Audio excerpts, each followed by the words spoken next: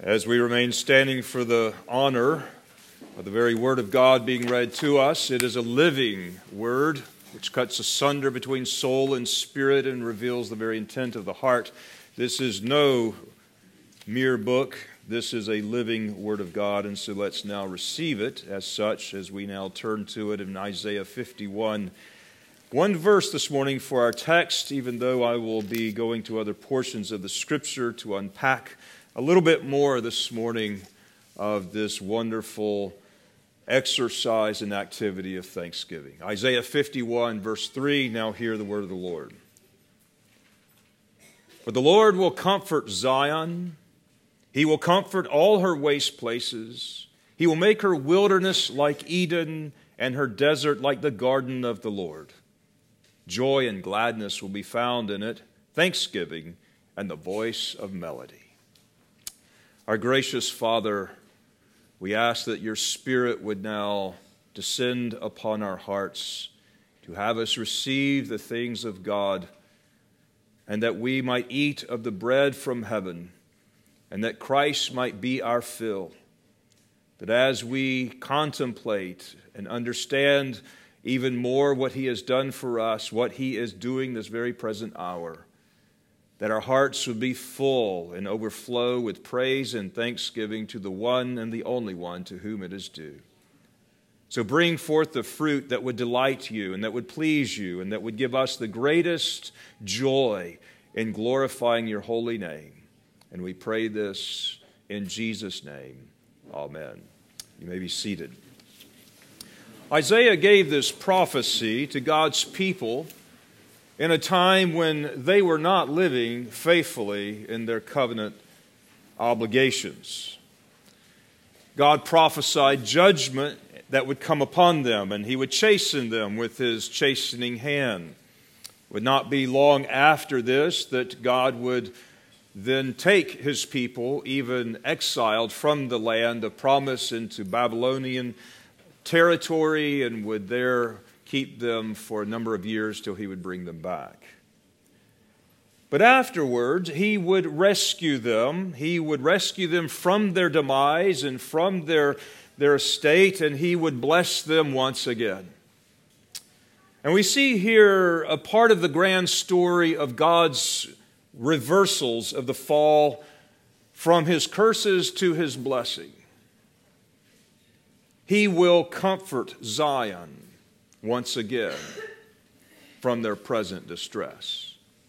He will make their wilderness like Eden and her desert like the garden of the Lord. Joy and gladness will be found in it, thanksgiving and the voice of melody. I think that last phrase of the verse there, the grammar can couple joy with thanksgiving and gladness with singing, so that it could be translated something like this: joyful thanksgiving and glad singing are characteristically found in her.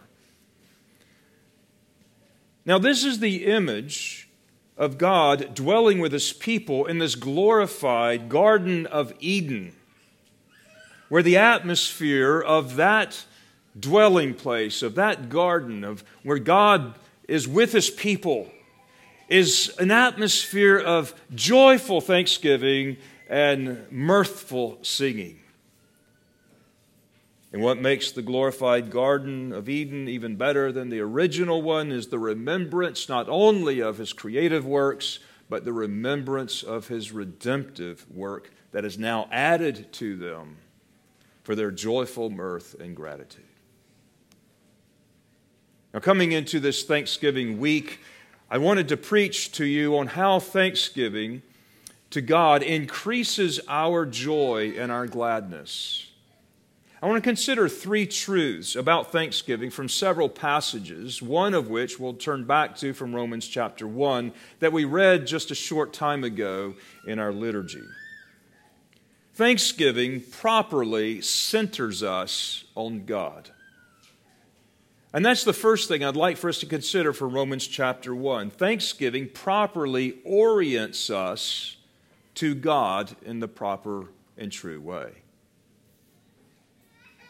Romans chapter 1, beginning of verse 18, I'll read it once again, but I want you to notice the pivotal verse of this entire passage is in verse 18. For the wrath of God is revealed from heaven against all ungodliness and unrighteousness of men who suppress the truth in unrighteousness. Because what may be known of God is manifested in them, for God has shown it to them. For since the creation of the world, his invisible attributes are clearly seen, being understood by the things that are made, even his eternal power and Godhead, so that they are without excuse. Because although they knew God, they did not glorify him as God, nor were thankful. That's our pivotal verse there. But became futile in their thoughts, and their foolish hearts were darkened. Professing to be wise, they became fools, and changed the glory of an incorruptible God into an image made like corruptible man, and birds and four-footed animals and creeping things. Therefore, in conclusion, God gave them up to uncleanness in the lust of their hearts, to dishonor their bodies among themselves, who exchanged the truth of God for the lie, and worshiped and served the creature rather than the Creator, who is blessed forever. Amen. Now, thanksgiving and praise is the life to which God has called us. It is one of our chief purposes of the redeemed humanity. It is part of the atmosphere of that Garden of Eden, as Isaiah spoke, one of which we are to even cultivate and to further expand, that would take the glory and the knowledge of the glory of God throughout all of the world, so that as the waters do cover the sea, so God's glory extends this. The focal point of the sin in this passage, as I mentioned to you, is in verse 21, and that is a thankless spirit. Ingratitude to God is a root sin from which other sinful attitudes and characteristics spring. But conversely to that, a spirit of thanksgiving to God is a root virtue from which other virtuous attitudes and characteristics flow. Thanksgiving and praise spring forth from a heart of gratitude, from a spirit of awe. It begins down deep inside within the spirit of man. It is not merely something. In fact, you cannot do it merely as an activity of the outward man. It cannot become a duty, or it ceases to become what it truly is. See, thanksgiving begins down here. Praise begins down here, and then springs forth somewhat spontaneously and involuntarily as it spills out of our full hearts. And that is truly being thankful. See, thanksgiving in the Old Testament was even given to us in a form of a sacrifice. There was something called the thank offering. It was a subset of the peace offering, of which the offerer even participated along with God in the eating together of that sacrifice. Now, that was a completely voluntary offering, and it was left to the offerer's desire to bring it voluntarily. He would bring it willingly, and therefore he would then bring it joyfully, in the right spirit, see, to thank God in a tangible way and to express a heart of gratitude for what great things God had done for him. And this voluntary, impulsive thanksgiving to God is really the will of God for our lives. That's why 1 Corinthians 5:18, in everything give thanks, for this is the will of God for you. So genuine thanksgiving must spring from a heart that has been moved, a heart that has understood who God is, a heart that is moved with what God has done for them and is continuing to do even now.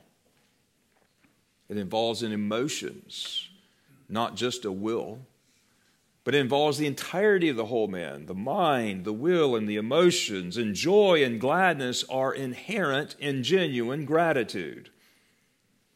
When we speak of thanksgiving, we generally speak of something we do, expressing thanks. But when we speak of gratitude, we speak of the spirit from which that thanksgiving comes. It's a character, it's an abstract, it's a quality in the heart of man that moves man in this voluntary outward giving of thanks. And Romans 1 tells us that the natural man, apart from Christ, does not have the spirit of gratitude.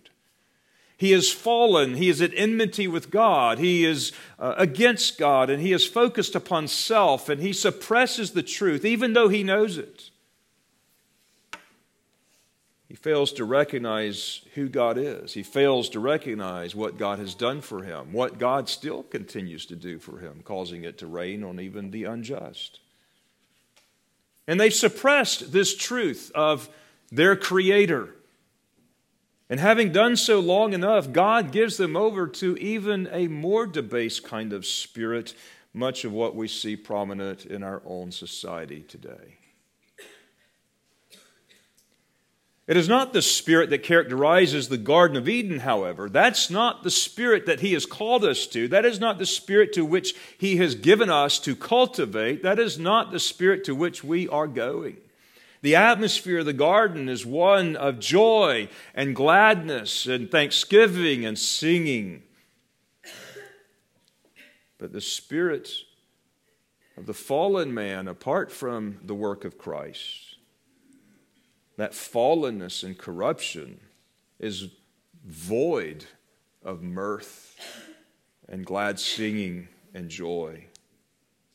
See, thanksgiving puts the emphasis upon God. It magnifies God. It makes Him the center of our lives. It really reorients us around God as opposed to putting God out on the margins. When we recognize that we are totally dependent upon God for everything, a spirit of ingratitude acknowledges one's complete, or a spirit of gratitude acknowledges one's complete dependence upon Him. In every situation of life, in every event and circumstance. But when God is not the center of our lives, ourself is what takes center stage. When we're not God-centered, we're self-centered. Those are your only two choices. We're self-reliant, self-dependent, self-gratifying, self-sufficient. That's a big word today. We rely on our strengths. We tout on our accomplishments. We exult in our talents. We praise our gifts, all of which come from God. But when we suppress the truth in order to bring the focus and attention upon ourselves, we become ungrateful, thinking that it is we that have made ourselves and not God. And thanksgiving that springs from a genuine heart of gratitude reorients us to God and to who He is and to His works and what great things He has done for us. It centers God where it should be. He should be right in the middle of our lives and right in the middle of everything going on in this world. It recognizes that we all have come from God, and He is to be thanked. He is to be praised. All glory and honor and majesty and praise and power and everything that we have that we can give is God's. There's no room for boasting. There's no room for boasting when one is properly centered on God. This is what Paul was trying to get the Corinthians to understand. It's when he says, therefore let no one boast in men, for all things are yours, and you're Christ, and Christ is God's. That none of you may be puffed up on behalf of one against the other. Whatever you have that's of worth of any good or virtue, you have received it by the hand of God. It was a gift. So give Him thanks. Don't boast. So give Him thanks and take no credit for yourself. Be of the mind of John the Baptist. He must increase, but I must decrease.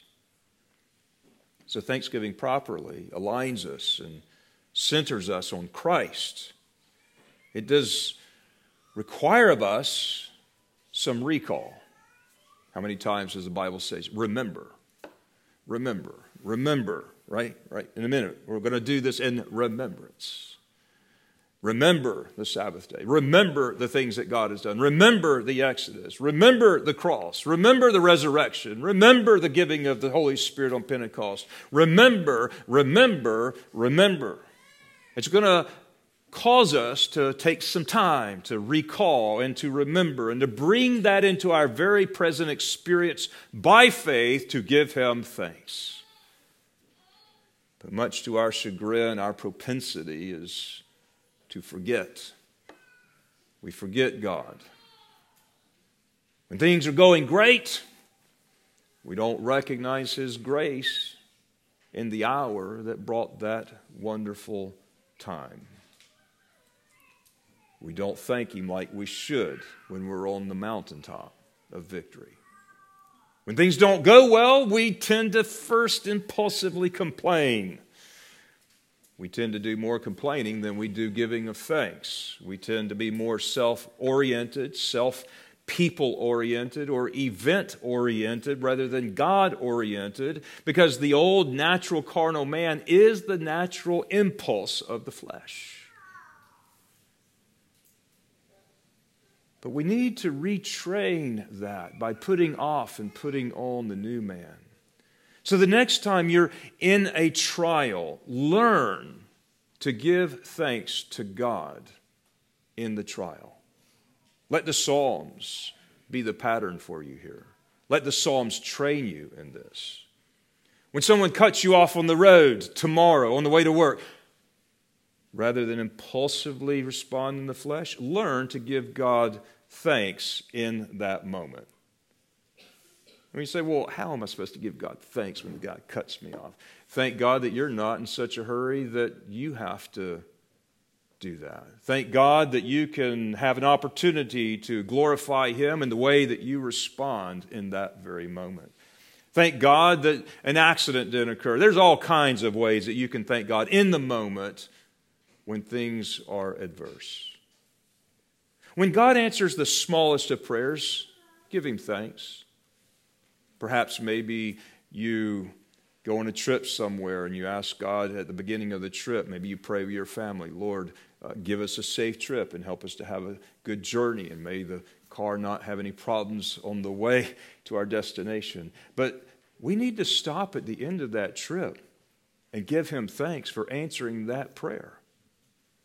Don't be presumptuous upon God, but put Him in the center of everything that you're about and what you do, because that is where the proper place needs to happen. And thanksgiving with a heart of gratitude properly orients us there. Remember God when you achieve great things and give Him thanks, recognizing that it is He and not you that deserves the credit. When you fail in life of something that you have tried to accomplish, but it didn't turn out like you had hoped, learn to give God thanks. The Scripture says, in everything, give God thanks.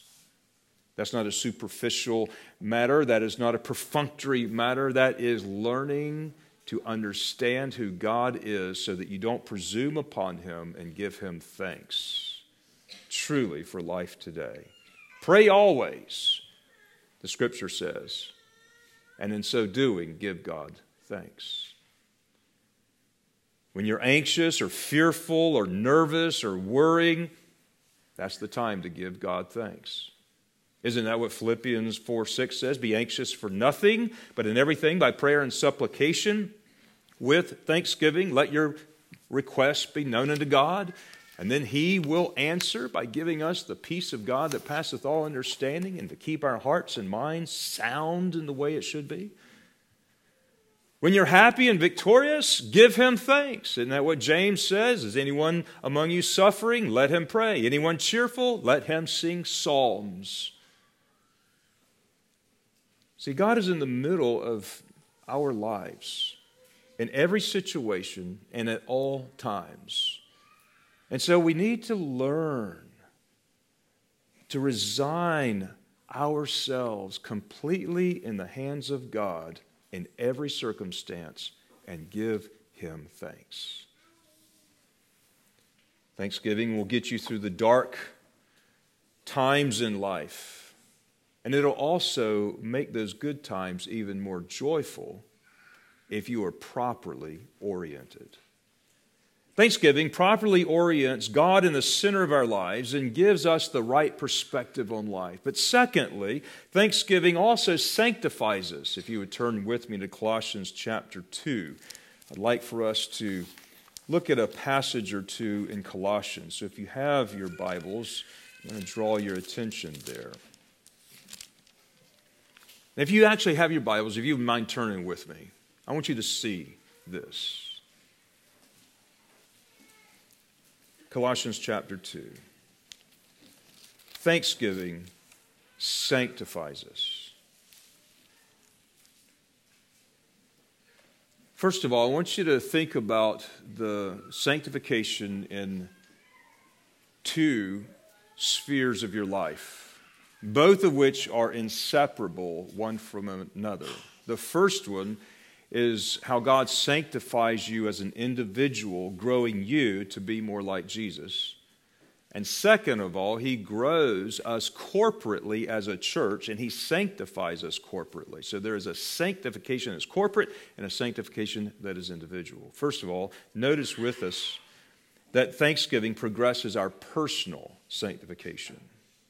The centering of God in our lives has a tremendous sanctifying effect upon us. It is formative. It shapes our character.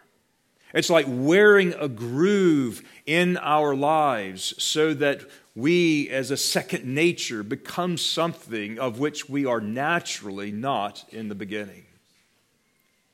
It shapes us. It trains our attitudes. It shapes our character. Those inner dispositions toward life and toward one another and toward God. In Colossians 2, he says in verse 6, "As you therefore have received Christ Jesus the Lord, so walk in Him, rooted and built up in Him and established in the faith as you have been taught, abounding in it with thanksgiving." Now, walking in Christ here, being rooted in Him and established in the faith, is characterized with an abounding of thanksgiving. A full heart of acknowledging God pours itself out in gratitude and praise. A life properly rooted in and centered in Christ abounds with thanksgiving. And to help maintain this God-centered perspective, Dietrich Bonhoeffer, in his little book that I've referenced not much, some in the very recent past, his little book on life together, he encourages us with a particular application. He says to begin each day in God's Word and end each day in God's Word. Now, this is an orientation that will help us to keep God properly centered in our lives, and that's its purpose. Now, specifically, what he commended was for us not to read anything else before we read the Word of God. And don't read anything else before you go to bed at night. After you read the Word of God and put your head down to sleep. Open the day and end the day with God in His Word and thanksgiving. What a wonderful bit of pastoral counsel that is for us all. And especially, I believe it's good advice if followed, because as we think about the reshaping of our spirit to be more God-oriented today, especially when we have these little devices, I'm not even going to ask a show of hands, how many of you sleep with this beside your bed? First thing up in the morning, get it up, right? In an age in which we have smartphones and computers and where social media is a part of the fixture of the day, or news or podcast, How sanctifying is it to pick up the Word of God, saying no to this, and at least get in the Word first before you start your day, and before your head hits the pillow, let that be the last thing that comes into your soul. As this God-centered orientation will begin to align your worldview to be more thankful and to be, as a result, more joyful with your life. There's a very practical way of doing this. I want to just put in a plug here. We have what we have compiled as a psalm of the morning and a psalm of the evening. You might have noticed in our prayer time this morning, we sang Psalm 8. That was our psalm of the morning. What we do is we have a psalm in the morning and a psalm of the evening that we've put and compiled together. They're only 75 psalms apart, so that we're not in the same psalm or the same genre of psalms. And so this evening, it'll be 75 plus 8. What would that be? I don't know.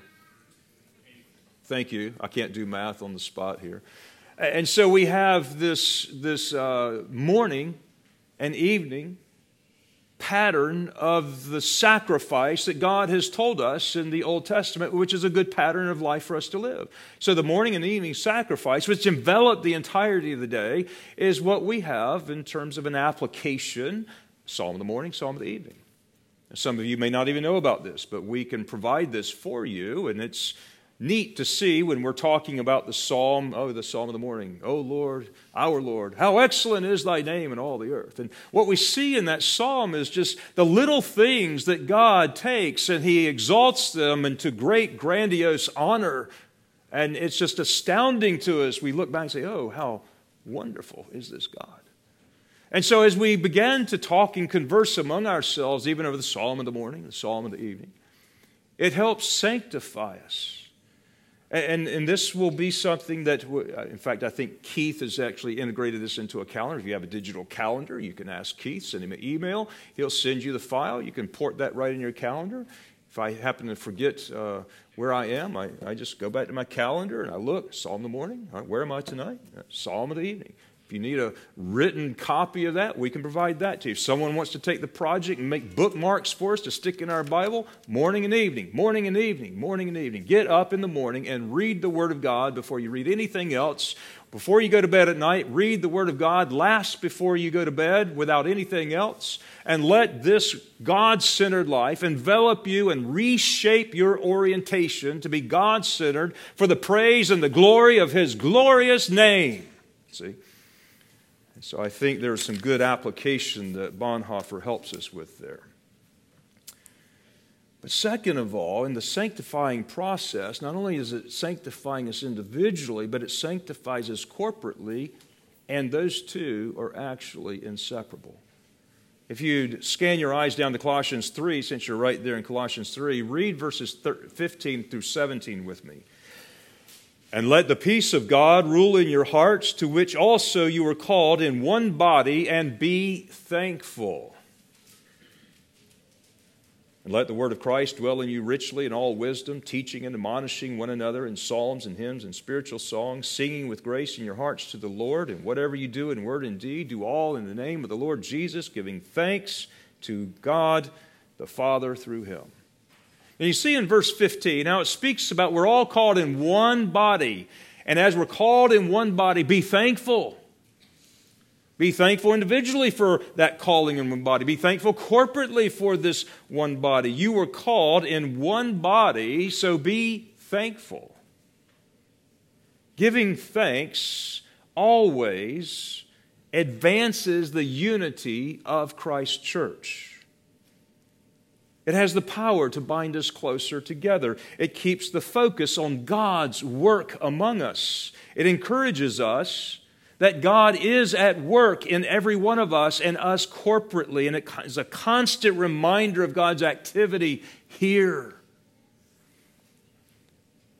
A couple of months ago, I went out to the Karen Gregg Memorial, which most of you know, in California. Stayed with my brother Steve Walker and his family, and at dinner time they have a liturgy. It's an informal liturgy, just kind of a habitual ritual that they go through together. They go around the table and they began expressing thanks for each member of the table, of their family, for something specific that of the day or a characteristic in their life. It causes them to come to the table a little prepared. And they go around and they're saying, I'm thankful for Steve for such and such. I'm thankful for Dad for so and so. I'm thankful for Caleb and for what he did today in helping Mom out. And so they each take turns in giving their thanks to God for what the other has blessed them with in some way today. Now, not only did that require little contemplation back on the day, but it recognized the hand of God that blessed them in some way through another member of the family, however small that little blessing may have been. The spirit of gratitude oriented on God, it builds up the unity and the peace of their own family. I came back and said, we need to start doing that in the Lovett household. That kind of practice in the church would do great wonders for our corporate sanctification. It's important to direct our thanksgiving upward to God. Rather than merely thanking someone for what they have done for us, which is appropriate and good and right, and I hope we do that. But I think we take it up to a whole nother level when we thank God for what that person has done for us. And our orientation goes up to God and it blesses the person probably all the more. For instance, I'm thankful. Let me just give you some illustration of what I'm talking about. Thank God for something regarding a person, right? I'm thankful to God for Emma's joyful countenance that blesses me every single time I see her. I thank God for the administrative gifts that He has given to Chris and the energy that God has given to him. I thank God for the tender and the quiet, loving spirit of a Tony Evans that has blessed me tremendously, even by ministering to my mom. I thank God for the outgoing, praise-filled spirit that God has given to Kelly Schultz, who is outward and somewhat of an extrovert, and it really sharpens me, who is an introvert and a little more closed in, to get out of my shell and to see how I need to be more like that. I thank God for the blessed gift of my praying mother. I thank God for the positive and energetic spirit of a Schiffman. And I thank God for bringing Mick and Joanne to us, and what a blessing they have been to this body. I thank God for the smiling faces of our children, which testifies of a wonderful blessing that God is doing among us here. I thank God for the servant's heart that He has given to a Lindsay, for instance, and many others here. I thank God for promoting our feasting culture here with people like Mercy and the Lemons and Shauna and others. I thank God for the academic gifts that He has given, and the ability and the tenacity and the longevity of studies for men like Scott and Bruce. I thank God for the medical training, and boy, this could take a long time, right? That He's given so many in this church, and the desire that even started that along the way with Caleb and Sam and Joe and Lauren and Jacob and I could just go on, Pierce. It just keeps going on. Half the church, half of you. I've always been a little afraid that if anything happened to me and you get a 911 call, I'm going to have 40 people. And yet at the same time, I'm thankful that 40 people are 5 minutes away who care so much to come to our aid. We could go on and on with this. Round and round it would go, giving thanks to God for every member of this church and finding not only one thing to give Him thanks for, but multiple things and fresh things. I mean, things that have just happened in the past day and a half or so, or yesterday. I'm thankful to God for Thomas's energy and servant spirit at work when I saw him pour himself in and out of the wedding situation there. See, this God-centered thanksgiving properly orients us and with a proper spirit with God, and it builds up the body and it advances our sanctification. It reshapes our world from a human-centric perspective to a God-centered perspective. And in gratitude to God, if that truly grips our heart and God is at the center of our lives, it keeps us from complaining, right? It keeps us from bitterness. It keeps us from pride. It keeps us from envy. When I can thank God how He has blessed that person in a way that I wish that I could have been blessed, but He's blessed that person, and I can truly be so God-centered that my heart is genuinely rejoicing with that person who is rejoicing, that will sanctify me and the body of Christ. In gratitude, God truly grips our hearts.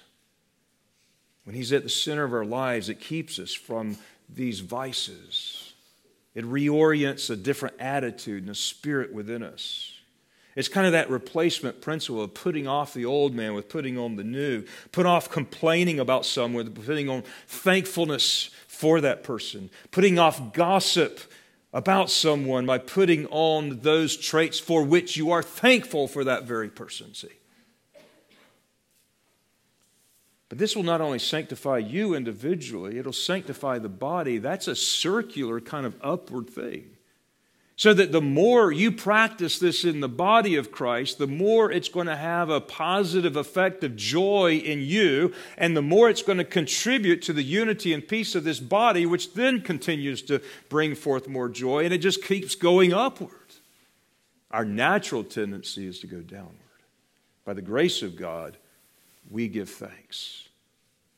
It's cultivating the joyful mirth of thanksgiving and the glad singing of the garden for which God has called us.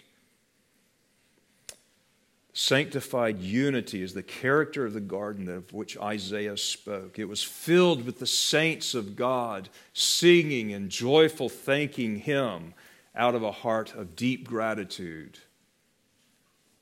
So let's beautify the garden. Let's cultivate this at Heritage. The last thing I want to speak on, and briefly, is something that I believe that we need to be more aware of. Thanksgiving energizes heaven.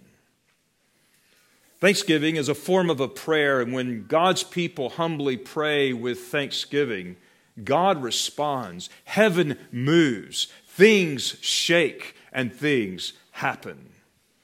There is a concurrence that occurs between our thanksgiving and praise and God's actions and heaven's energy. When we give thanks to God, it moves heavens. Angels are not left the same. They are energized, and God rises up with grace and blessing and mercy and all of this which He delights to do with His people who are humble. He gives grace to the humble. He answers our thanksgiving in multitude of ways. But there's a concurrence of thanksgiving to God and His movement. For instance, let me give you a few examples. God filled His temple with His presence, which was concurrent with the thanksgiving and praise of His people. In 2 Chronicles, we have this when it says, "And it came to pass as the trumpeters and the singers were as one to make this one sound to be heard in the praising and the thanking of Jehovah. And when they lifted up their voices with the trumpets and the cymbals and the instruments of music and praised the Lord, saying, For He is good and His mercy endureth forever, that then the house was filled with the cloud and the house with the Lord." Goes on to describe that even the priests couldn't enter in because of the thickness of the glory of God that had descended upon the place. A second time, we remember in 2 Chronicles chapter 20, this was the great battle of Jeruel. The Lord went to battle against Israel's enemies without the Israel having to unsheath a sword, and that was concurrent when the people started to praise and give Him thanks. God went to work. A third example in Daniel chapter 2, God gives Daniel the interpretation for Nebuchadnezzar's dream, which was concurrent with Daniel's praise and prayer of thanksgiving. In Matthew 15, when Jesus then looks up and He has 2 fish and 5 loaves, He gives God thanks, and in the concurrence of that giving of thanks, God then takes and miraculously multiplies their portions to feed 5,000 men besides the women and children. When Jesus took the cup on the night He was betrayed, and He gave thanks for it, God worked. And just like He will work this morning, He will work concurrently in the sacrament of the Lord's Supper as we give Him thanks. The whole host of heavenly hosts are moved concurrently with the thanksgiving of others to God. And the praise and thanksgiving of some always incites the praise and thanksgiving of others. It's like a yawn. You know what I'm talking about. One person yawns. Next thing you know, another person yawns. It's kind of like when you're in an auditorium in a concert and you hear a person clear his throat. And then another person, another person, right? But if you yawn and you're watching that person, then that's how praise is too, though. In Revelation 4, whenever the living creatures give glory and honor and thanks to Him who sits upon the throne, who lives forever and ever, the 24 elders then fall down before Him who sits on the throne and worships Him who lives forever and ever, and cast their crowns before the throne, saying, "You are worthy, O Lord, to receive glory and honor and power, for You created all things, and by Your will they exist and are created." It always is contagious for the righteous and for the angels. So what is our part to make the Garden of Eden look a little more joyful in our lot here upon the earth in which we cultivate? We are to have a heart of gratitude by remembering what God has done for us of old and even of today. And then we give Him thanks to contribute our sanctified and joyful thanksgiving to God for all that He has done. And this perpetual praise of thanksgiving from our hearts of gratitude is what we are called to do. It is really part of who we now are as redeemed humanity. And it is the most joyful and glorious thing to be able to remember and see and acknowledge what God is doing, and to give Him thanks. Hebrews 13:15 says, "Therefore by Him let us continually offer the sacrifice of praise to God, that is the fruit of our lips, giving thanks to His name." Continually giving Him thanks. At the inauguration of the tabernacle, when they were all finished with the work, the fire that came down to ignite the very first of those sacrifices came down from heaven itself. And then the priests were to keep that fire kindled and going for generation after generation to generation. That would be the fire that would be continually going. They would take that and ignite the altar of incense, which are the prayers of the people. They would take that and ignite the burnt offerings and the sin offerings and the thank offerings. It's this continual sacrifice of praise and the giving of thanks that God requires, yes, desires of us. And we, with the right heart, it'll just spill over in spontaneous and voluntary thanks because we understand who we were and now what we are in Christ. To all be glory to Him forever. Let's pray. Our Father in heaven, we give you thanks. We recognize that we would not be here apart from your grace. We are thankful that you have not given us what we righteously deserve for our sins. We know that you do not owe us any good thing, and yet you would be all good and righteous to withhold that from us. But you have been merciful and gracious, and where our sin has abounded, your grace has much more abounded.